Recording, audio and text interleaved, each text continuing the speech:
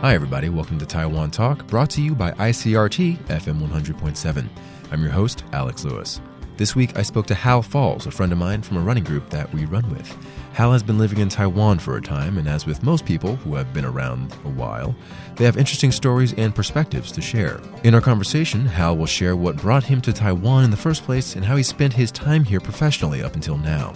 He is currently the general manager of the Miaoli Wind Company, and he has some insightful comments about Taiwan's push to develop offshore wind energy in the hopes to wean itself off of fossil fuels and nuclear energy. I hope you enjoy listening to the conversation as much as I enjoyed having it.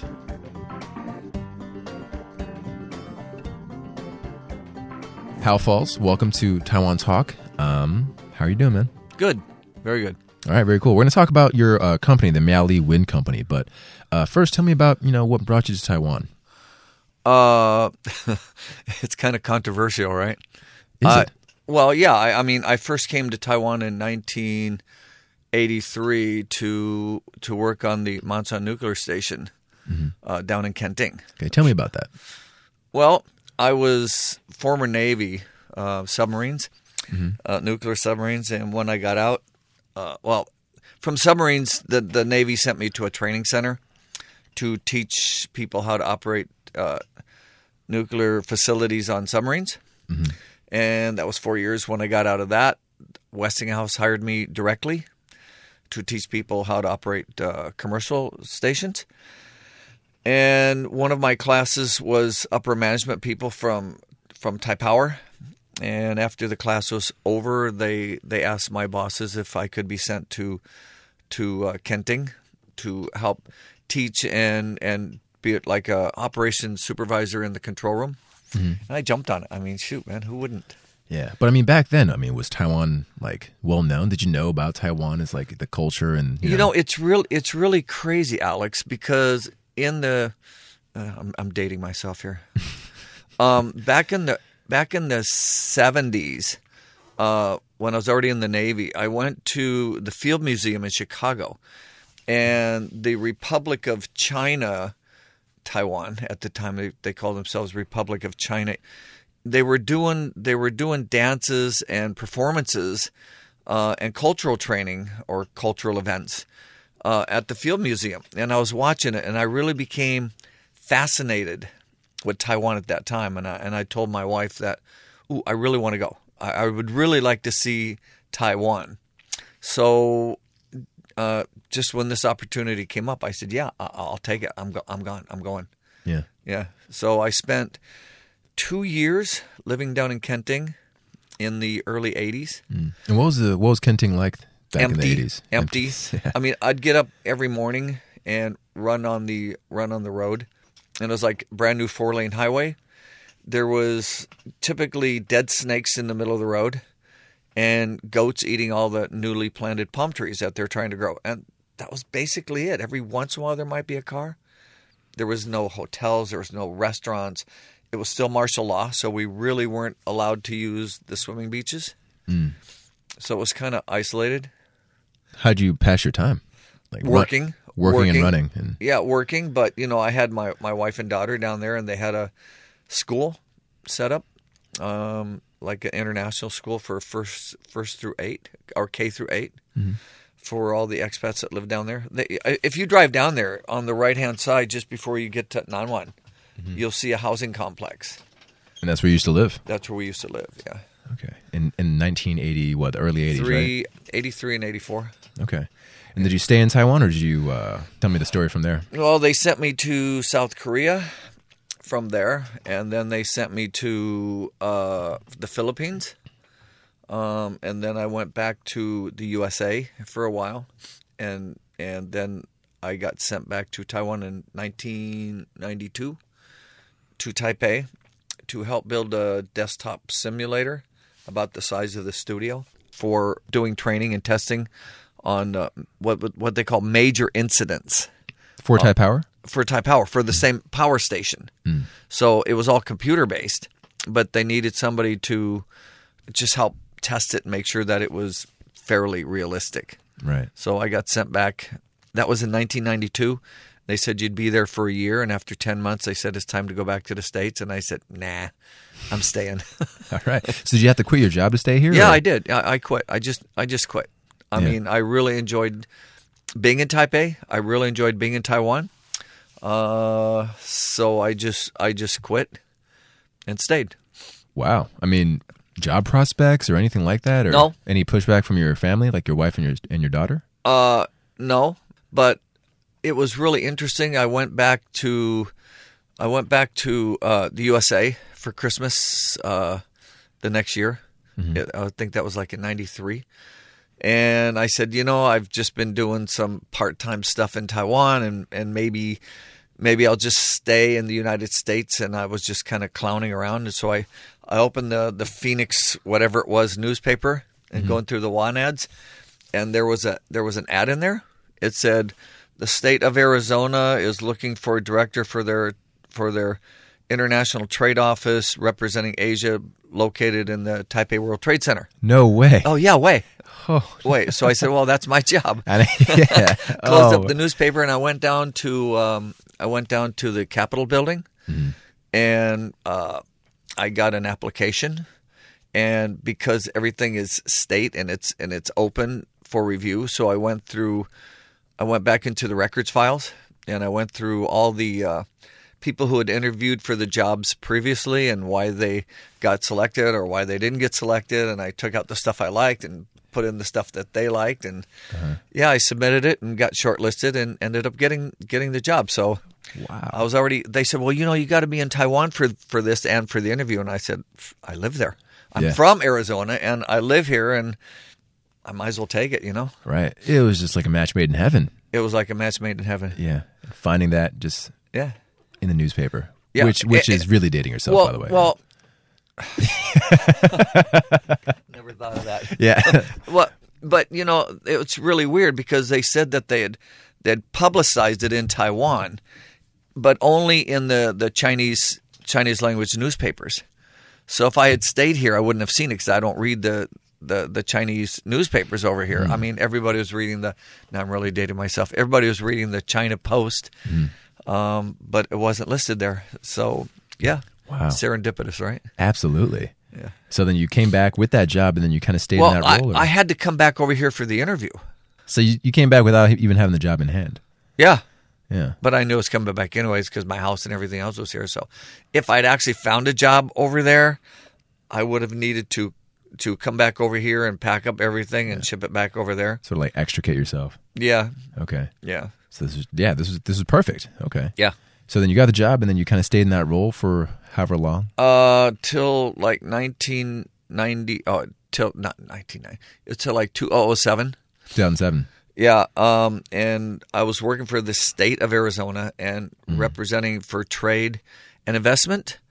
How was that for Asia? It was great for all of Asia, and all of Asia included like the Middle East. Oh wow! So I mean, if you go to like the region. APEC, they consider Asia to be India, Middle East, all these kind of places. So I mean, I actually went to like the Maldives Islands, working for the state of Arizona, and Sri Lanka working for the state of Arizona, Singapore, places like that. Yeah. Japan. It was great. When you say working for the state of Arizona, you don't really think about, a job that would take you to all these different places.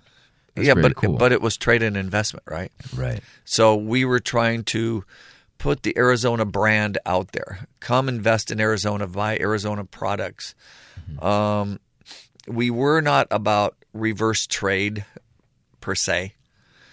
If like it's like your dad, right? I mean, he works for trade and investment, and if it has like 50% product or more for U.S. and we can help them to acquire products so that they can maintain at least 50% without going over it, yeah, we'd do that too. Okay, very nice. It was interesting. Yeah, it sounds really interesting. So then, how were the ties between Arizona and Taiwan? Like, were they strong or? Remember Barry Goldwater? Yeah, I remember Barry Goldwater. Well, Barry Goldwater was one of the people that was sticking up for Taiwan at the time when they were pulling him out of the UN, and he was one of the people that was absolutely insisting on the the Taiwan communications. Yeah, the 3 communiques. Not the 3 communiques. The letter that puts the unofficial ties together. I can't remember what it's called between the USA and Taiwan. And Taiwan. Mm-hmm. Yeah, he was one of the strong defenders of Taiwan, and he's from Arizona. He's the Arizona senator. So, yeah, they were. I mean, not so much anymore. I don't think the generations today really remember Barry Goldwater per se, but they might know who he is, but not in relation to Taiwan. Like his relation to Taiwan. Yeah, maybe. Yeah, I mean, I didn't know that, so I guess he was case in point. Yeah, he was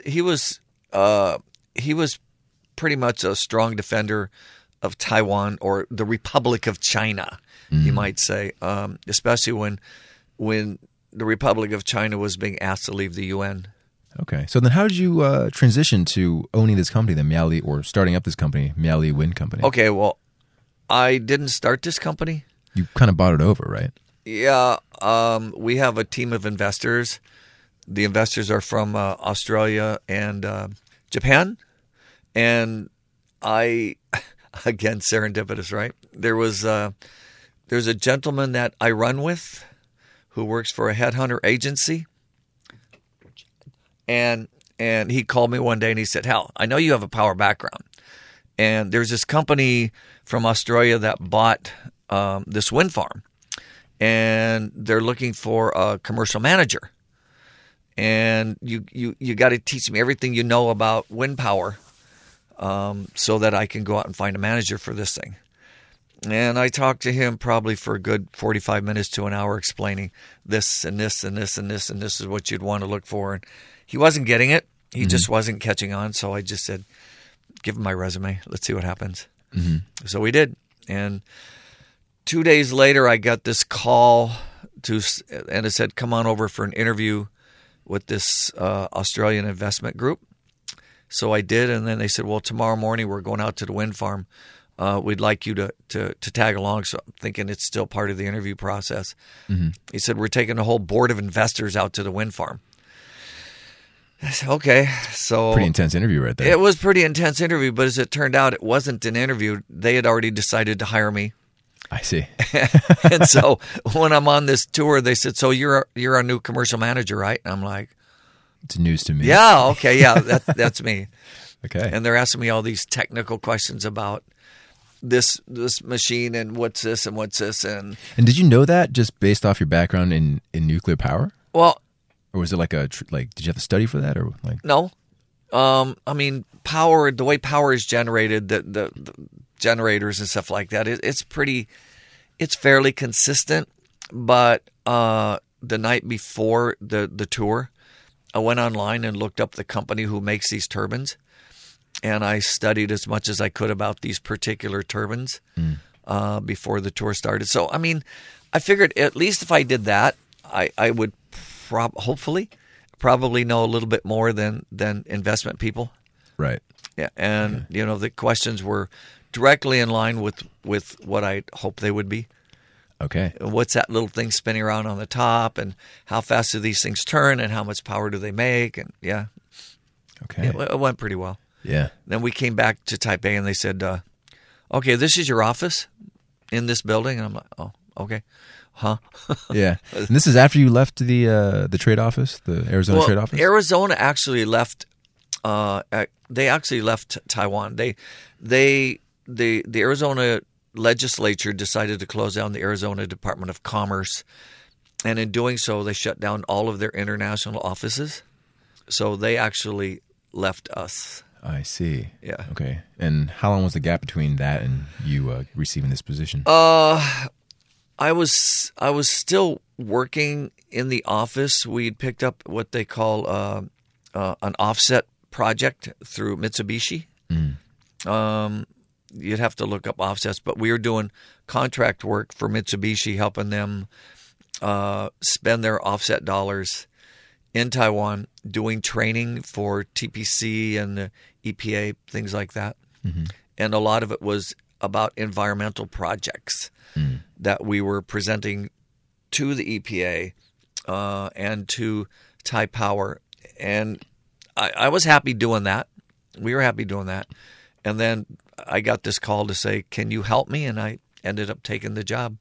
I'm still working in the same building as where my original office is, Taipei World Trade Center. Yeah. I just moved the office down the hall a little bit. Really? Just stayed there, yeah.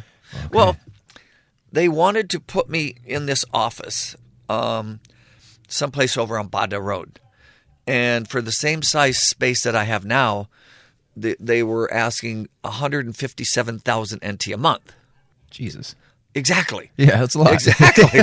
I'm like, but it's a small 14-ping space. And they said, well, you're only paying for this much for the space, but you have to pay for all the common space too. And I'm like, I convinced my company we could be in the Taipei World Trade Center where they have parking and they have, everybody knows where it is and it's a great location and it's like 25,000 a month. And they said, move. Yeah, absolutely. Yeah. Why not? Yeah.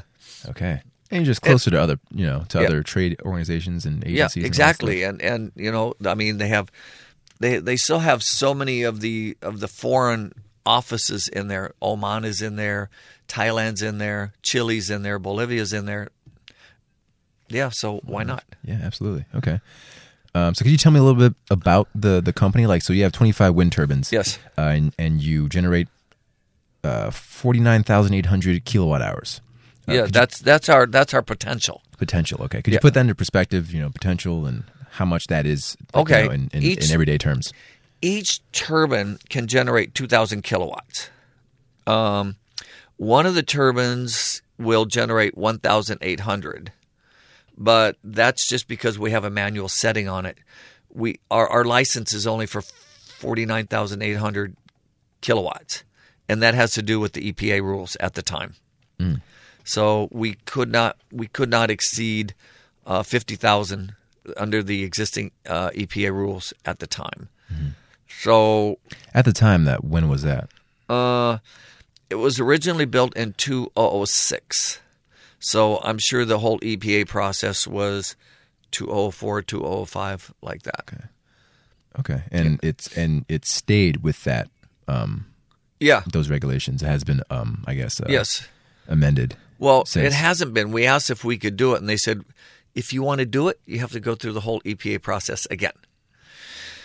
Yeah, we said it's just not worth it. Right. It's just not worth it. So not for 200 kilowatts. And when I say 50,000 total kilowatts, right? One turbine at full power can supply enough electricity for maybe 2,800 Taiwan homes for an average electric use. Right. And we say average. We say averages in like in Miaoli or Holong, where we're located, is maybe 0.7 kilowatts per hour on the average. So 15, 17 kilowatts total a day. You can go look at your bill. It's probably even someplace close to that. Mm-hmm. So at full power, we can do about 2,800 homes from one. From one wind turbine. Yeah. Okay. From one wind turbine. And you have 25 of them. And we have 25 of them. So, I mean, what are we looking at? 34,000 homes if we are at full power. Right. If the wind is blowing at full power. What if the wind isn't blowing?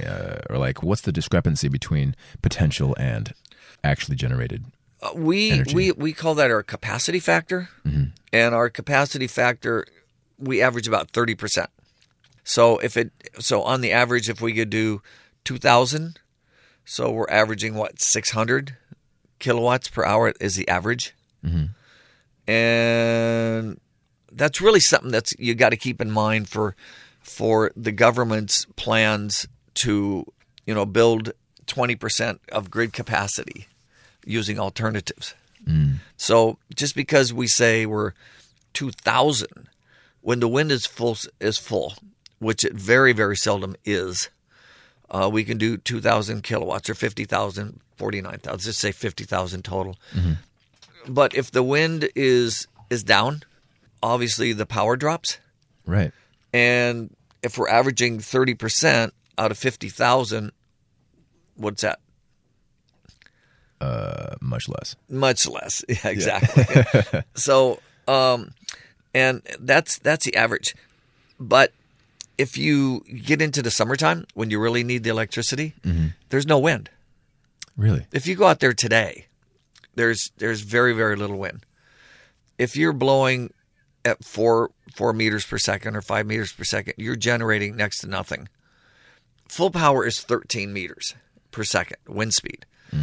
4 or 5 meters per second, you might be generating 100. Okay. 100 kilowatts per turbine. Mm-hmm. Now, if you're in the middle of summertime and you've got all these turbines out in the middle of the ocean and they're generating 10%, let me give you a perspective. You take the Monson Nuclear Station where I worked. Mm-hmm. There's 2 reactors out there. Each one generates 1,000 megawatts per hour. What they generate in 3 days takes us 1 year to generate on the average. So they do it in 3 days. If you want to shut those things down, how many wind turbines do you really need? A buttload, I guess is a scientific term. Yeah, because if you're at full power, that's 2,000. That's 2,000. These new things off of shore, they're like 5 megawatts a piece at full power. So, 5 megawatts into 2,000, how many you need? Like 800 or something? Yeah. So you're kind of making the case against having your wind farm. Oh, no. I think wind energy is great. It's great. And it's not dependent, or it's not reliable. It's not source. as reliable as it should be. I guess what I'm trying to say is you cannot completely depend on renewables to fill the void for fossils at this point in our lives. Right. Yeah. At this point in our lives. If you want to shut down nuke stations, that's up to them. That's up to the government. But to say you're going to do it with renewables, you would probably need about 4,000 wind turbines offshore to replace one nuclear power station. Reliably, yeah. Reliably. And if they do generate, let's say the wind is at full bore and they do generate to their full capacity. Yeah. Are there any like battery systems or like systems where they can store the energy generated? Everything goes directly to the grid. I see. Everything that we generate now goes onto the grid. All of these solars that are generated, everything goes onto the grid. I don't know of any real storage systems, commercial storage systems in Taiwan at this time. Isn't that a necessity? Because like in the summertime, wind power is less. Energy consumption is much higher because of AC and all these other things. Yeah. How do you ameliorate that? How do you address that issue? But there's no reliable, cost-effective storage systems that are available commercially. I mean, when I lived in Arizona, they had energy storage systems, but it was lakes. In the daytime, they use hydro. They go from one lake through the hydro system down into the next lake, which was a hydro, down into the next lake, and then at night they turn the hydro generators into pumps, and they use the nuclear power station sitting out in the desert, which they wanted to keep at 100%, and they turned them into pumps and pumped the water back up to the top. So it's like energy storage. That's how they stored the energy. But batteries, expensive, short life. It's just not there yet, Alex. Okay. So then, how is business then? So you sell the energy that you create to Taipower, to TPC, right? To TPC. How's that been? Like, have you recouped your initial investment? Because wind turbines are expensive to implement, right? Yeah. Basically, when the investor puts money into it, they put a certain amount of their money into it, and then local banks like to be involved, and they like to put their money into it, and everything is typically based on 20 years. So they really don't look at how quickly do I get back my money. They know that the investment is a 20-year investment. Our power purchase agreement from Taipower is a 20-year power purchase agreement. They give us a set rate that lasts for 20 years. And Taipower is gold. I mean, they're gold. You generate the power. You send them the bill. In fact, a lot of times they send us a bill. They send us their bill and said, this is what we generated. This is what we're going to pay you. And they pay on time. So, everything is generated. And we collect the bills, the invoices, and maybe it's about 14-15% return annually. Okay. It's not bad, right? That's not bad at all. Yeah. One big, I guess, criticism or drawback is that whether wind farms are cost competitive with, other like fossil fuel systems and such. We are cheaper than almost every other form of power being generated in Taiwan. We don't get any subsidies. We onshore do not get any subsidies. Okay? You start building these wind farms offshore, they will receive subsidies. Right. Why is that? Because it's more expensive to implement? Yes. It's a lot more expensive to build offshore turbines than onshore turbines. Okay. There's a lot more technical headaches, you might say. Right. Well, obviously, yeah, you have to build out in the sea, I guess. Yeah. And so they're offering like double the rate. To them? For offshore. For offshore. Yeah. Okay. And I mean, Taiwan, what's your electricity rates over here? Like 3.2 or 3.3 NT per kilowatt or something? The offshore guys are getting, like 5.7 or something like that per kilowatt?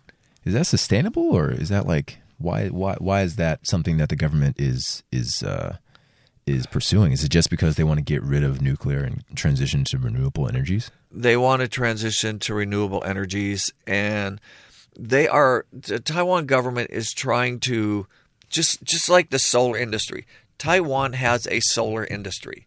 They build solar panels and inverters, converters in Taiwan. But as of today, they do not build wind generators. Taiwan is trying to build a wind generator, offshore wind generator industry. So, and they realize that the offshore costs are much, much higher. They have to build offshore to increase the wind capacity and to build the industry up, so that they have to offer a subsidy that the government will pay for. Right. It's just an investment into the future, I guess. Yeah, I guess you'd have to look at it like that. The offshore industry is far, far, far from where it should be, where they want it to be today. I mean, they want to have a 20% renewable grid by 2025.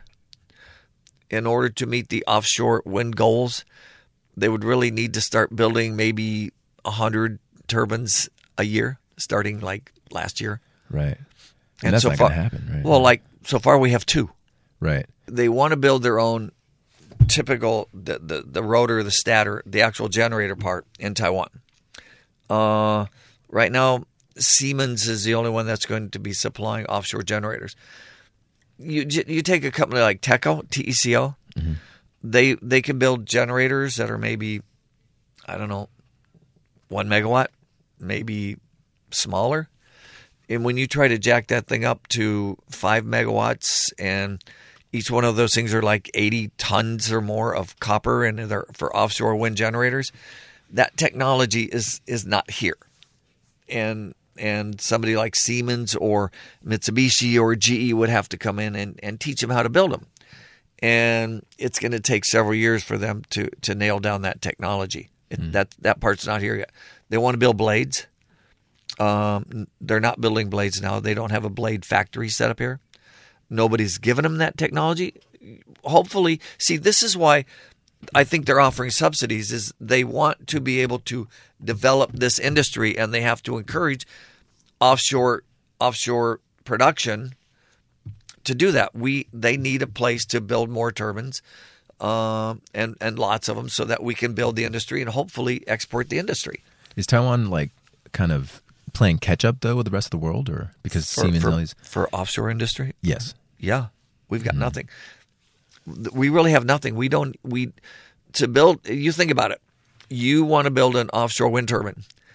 You have to put the tower, and that tower has to go into the seabed.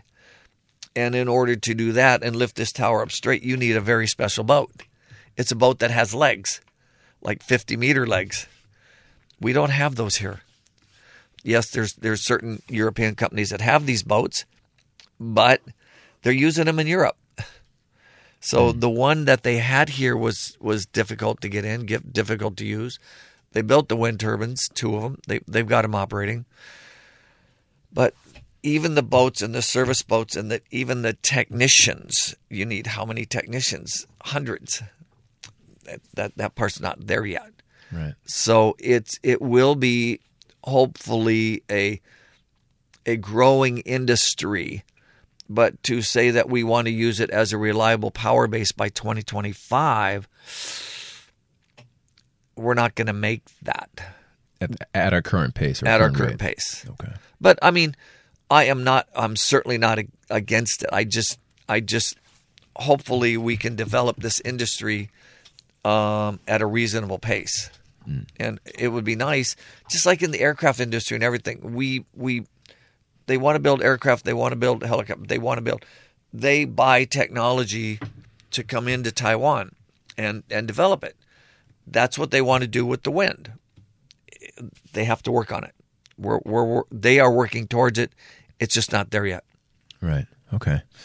So, I mean, all of these things, all these challenges and problems and everything, it's because wind energy and renewable energy is good for the planet, right? I did this estimation the other day, and we have generated, our little wind farm, we've generated about 1.75 billion kilowatts over the maybe 13 years we've been in operation. And in Taiwan, the estimate is about 0.65 kilograms of carbon is generated for every 1 kilowatt of power generated. So if we've generated, like what I say, 1.75 billion kilowatts of power, it means we've eliminated about 1.2 billion kilograms of carbon from the air. 1.2 billion. Yeah. Kilograms. So you work that out, that's like what, 1.2 million tons of carbon from our little power station? Yeah. I mean, it's not huge, but it's not insignificant. Right. Yeah. And you stop to consider, I mean, we have maybe 400 total wind turbines in Taiwan, and we're only 25. Right. Between Taipower and the couple other privately owned. Mm-hmm.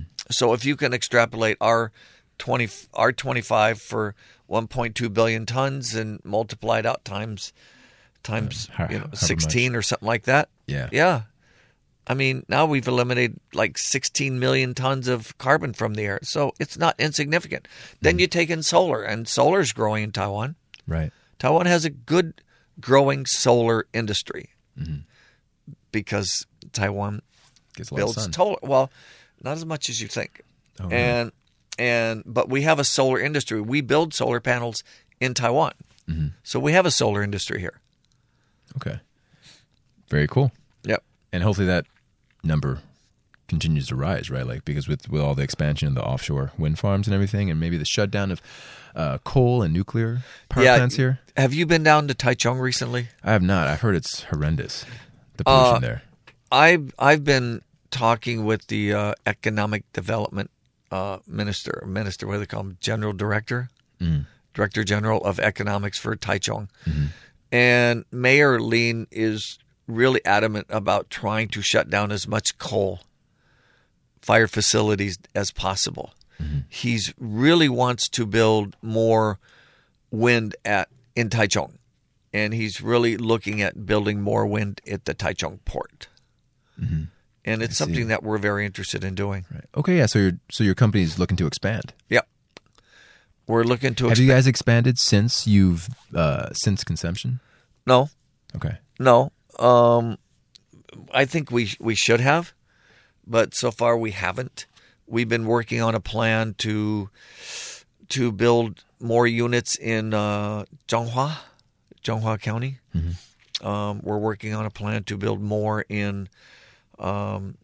Hopefully we can go into the bid for Taichung Port, and we want to maybe repower where we are now, tear down the old ones, put up new ones. I see. Okay. Can you walk me through the process of like putting in a bid for one of these places, like trying to win a bid to create a wind farm? For Taichung Port. Mm-hmm. We turned in a concept proposal, We sat down with the Taichung Port people, and we said, okay, you guys want to put in a new wind farm. I understand that. We want to put in a new wind farm. They said, yeah, but at least for Taichung, the one that we're going through. But there's a catch. What's the catch? Well, we have all of the approval stamps except one. And that one belongs to the Construction Planning Division, which is controlled by the mayor. I'd say, okay, well, why is that a problem? Well, because the mayor, he knows he needs wind farms, but he doesn't just want wind farms. He wants some kind of entertainment value to be added to the wind farms. So we had to build a project proposal that not only included wind farms, but as we build wind generators, how are we going to use those to attract tourism to the Taichung Port? Yeah, kind of a difficult process. But we presented ideas to them that I'd really not like to talk about too much. But one of our ideas was, I'll tell you, they have like what they call entertainment property over there. So we came up with the idea of doing two things. How about if we built an electric go-kart track over there, and then because it's electric, we can make it look like we're supplying electricity from our wind turbine into the electric go-kart tracks. I'm trying to get with Gogoro. I'd love to use Gogoro technology for building electric carts. There's technology for electric carts that are like in Denmark and Sweden, places like that, but You want to keep it local. I want to keep it local. And I told Mr. Li, the economics director general, that I'd like to build. They have this sand area, and I said I'd like to build like off-road tracks in there, and then I want to take these little electric motorcycles, like the little off-road motorcycles, like little bitty four-wheel things. They're not ATVs; they're motorcycles that are four-wheeled. And I'd like to leave those at the electric go-kart track, and then people can rent them and drive them around into the off-track area. And he's like, that's absolutely perfect, because we actually build those here in Taichung. There you go. There you go. Some synergy, yeah. Wow. So he was pretty excited about that idea. I thought it was kind of far-fetched, but he just like jumped on it. Yeah. Oh, yeah, we can do that. I showed him pictures, people riding these these little motorcycles around these little off-road tracks, and he loved it. He loved it. He absolutely loved it. And so his mind was like, yes, he wants the power generation, but he also wants something for the community. Yes. Is that usually the case? Like how, like, and because, communities, wind generation and wind farms are really great in theory, right? But then nobody wants that wind farm in their community. They'd rather have it somewhere else. But that's not the case that we have in Miaoli County. We're in Miaoli County. We're in Holong. And we have this hilltop. I don't know if you've ever been there or not. They call it Hawangjiao. I haven't. No. Cape of Good Hope. It's a huge tourist location. And seriously, every week there's thousands of tourists that come up there. After we built 3 turbines up there in that hill, we obviously had to flatten the land, build the roads. And so the community said, can we use your wind park, your wind area, to build a park? Sure, why not? So they put in these nice little stylish bricks. They put in some observation decks. And when you go up there, the view is stunning. And so far we've added a big bus parking lot up there, 3 car parking lots, three additional car parking lots, and motorcycle parking. And the reason they like it is the local, and Li Zhang built this whole area out, all of the locals like to come up there and sell their farm goods. So there's vendors everywhere. You go up there on a busy weekend, and the whole road, the whole access road is lined with vendors. Peanuts and digua, sweet potatoes, and juices, locally made juices, and sweet beans, and everything else that you can think of that's grown in Miaoli area, they sell up there. So it's become like a local gathering place, like a farmer's market. Yes, it's like a farmer's market. And the tourists come up there, and it works. They like it. They don't want us to go. And even when something happens, they will call us and say, hey, your turbine's not working. What's going on? Yeah. So it's kind of integrated itself into the community, and the community's, I guess, accepted it. Was that through any of your doing? Were there any initiatives to drum up interest or get the community to be more involved with the wind farm turbines area? I think we've always had an initiative that we want to involve the locals as much as possible. If you go down there, you'll see that probably 80% of our wind tower access roads have been turned into bike paths.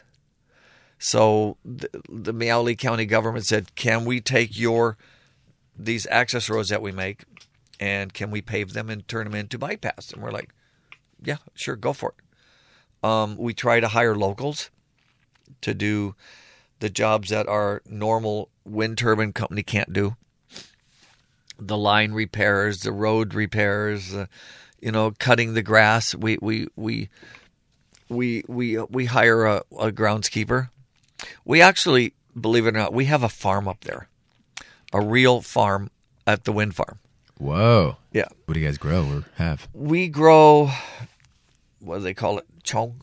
Like the onions. Mm-hmm. We call them green onions and swamiao, and we grow sweet potatoes and peanuts and cabbage and cauliflower and asparagus. Wow. And, yeah. That's so cool. Yeah. So we grow all this stuff, and then when possible, we will bring up local schools or school kids. They come up there, and we will give them a presentation about wind turbines. We'll take them over to a wind turbine. We'll open the door and let them look inside. We put on the climbing gear on them and the hard hats, and we take pictures of these kids. If you go up there, you'll notice that the main turbine tower has been painted.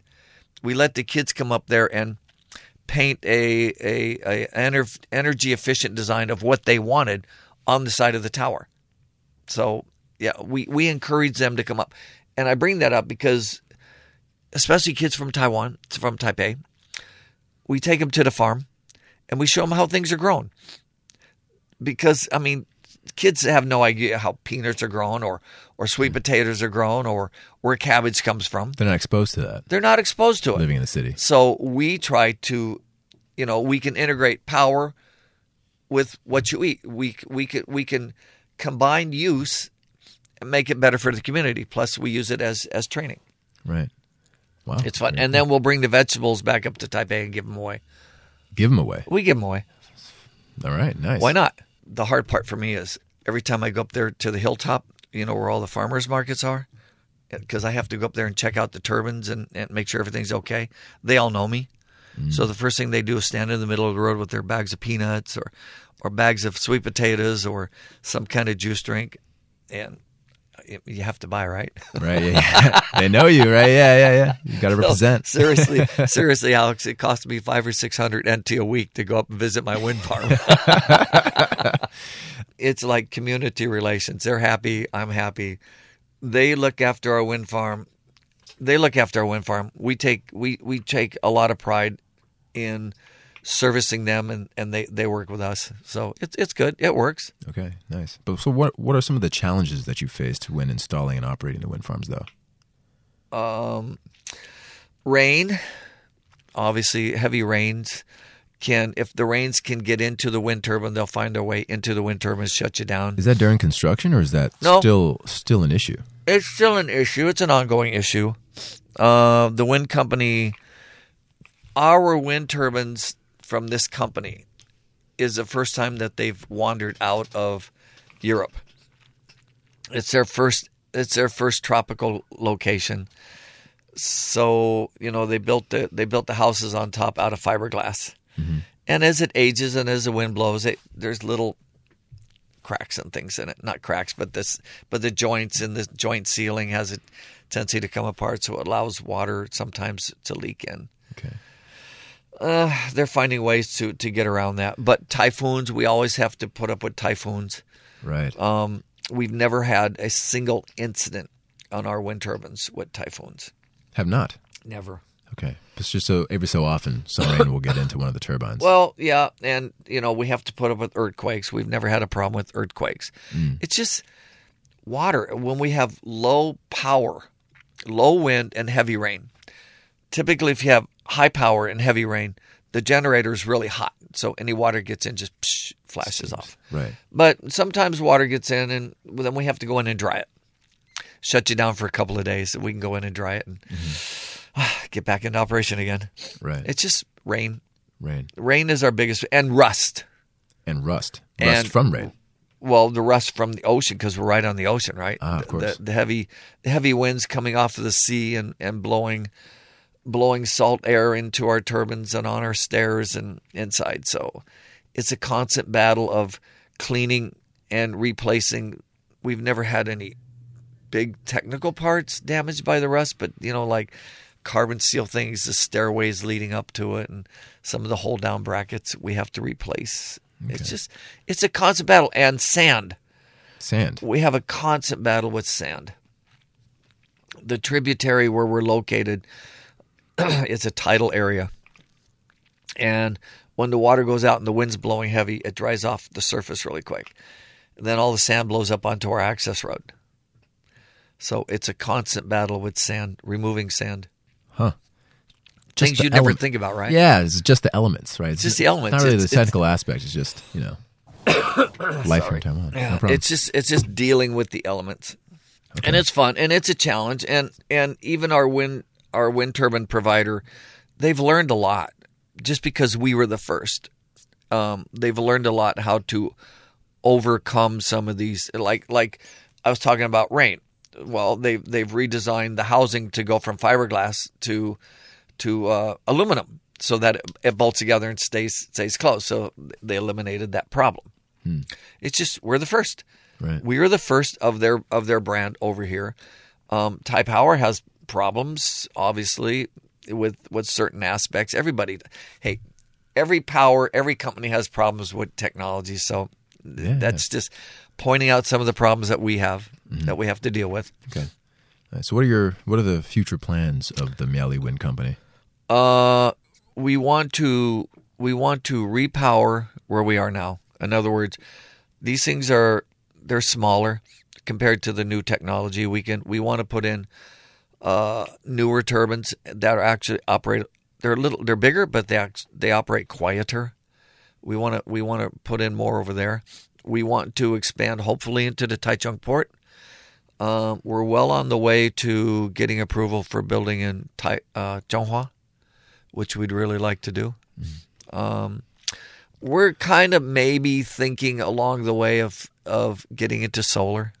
We want to stay renewables. Right. We want to stay renewables, so we're looking at different aspects. Just want to diversify. Yeah.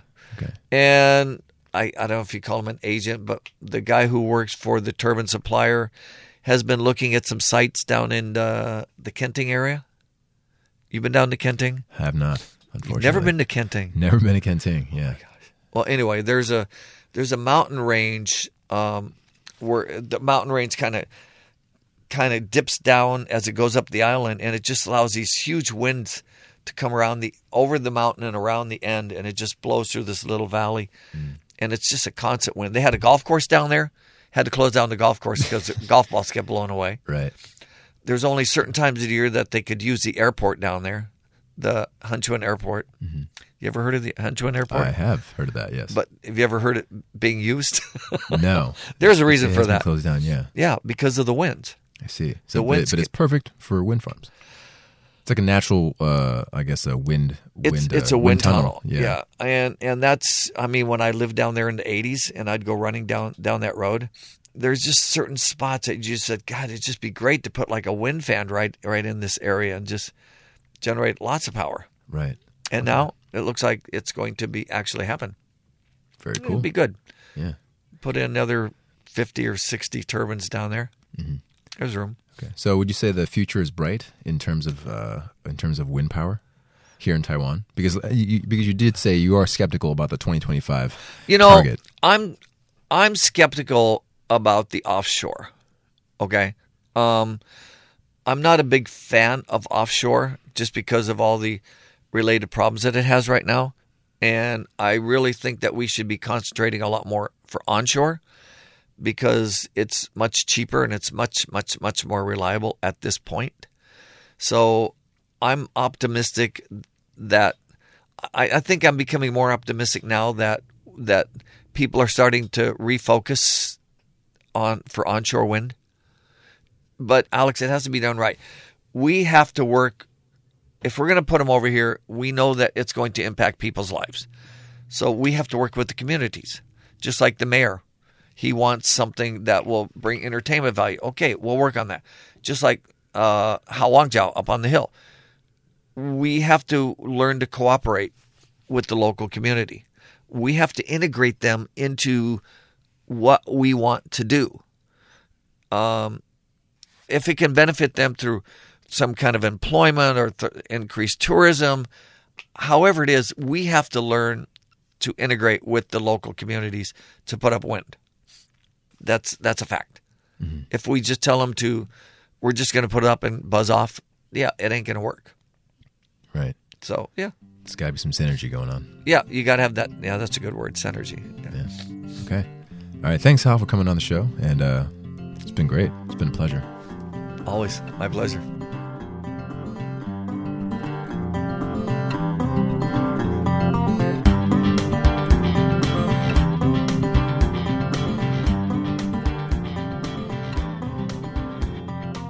That was my conversation with Hal Falls, General Manager of the Miaoli Wind Company.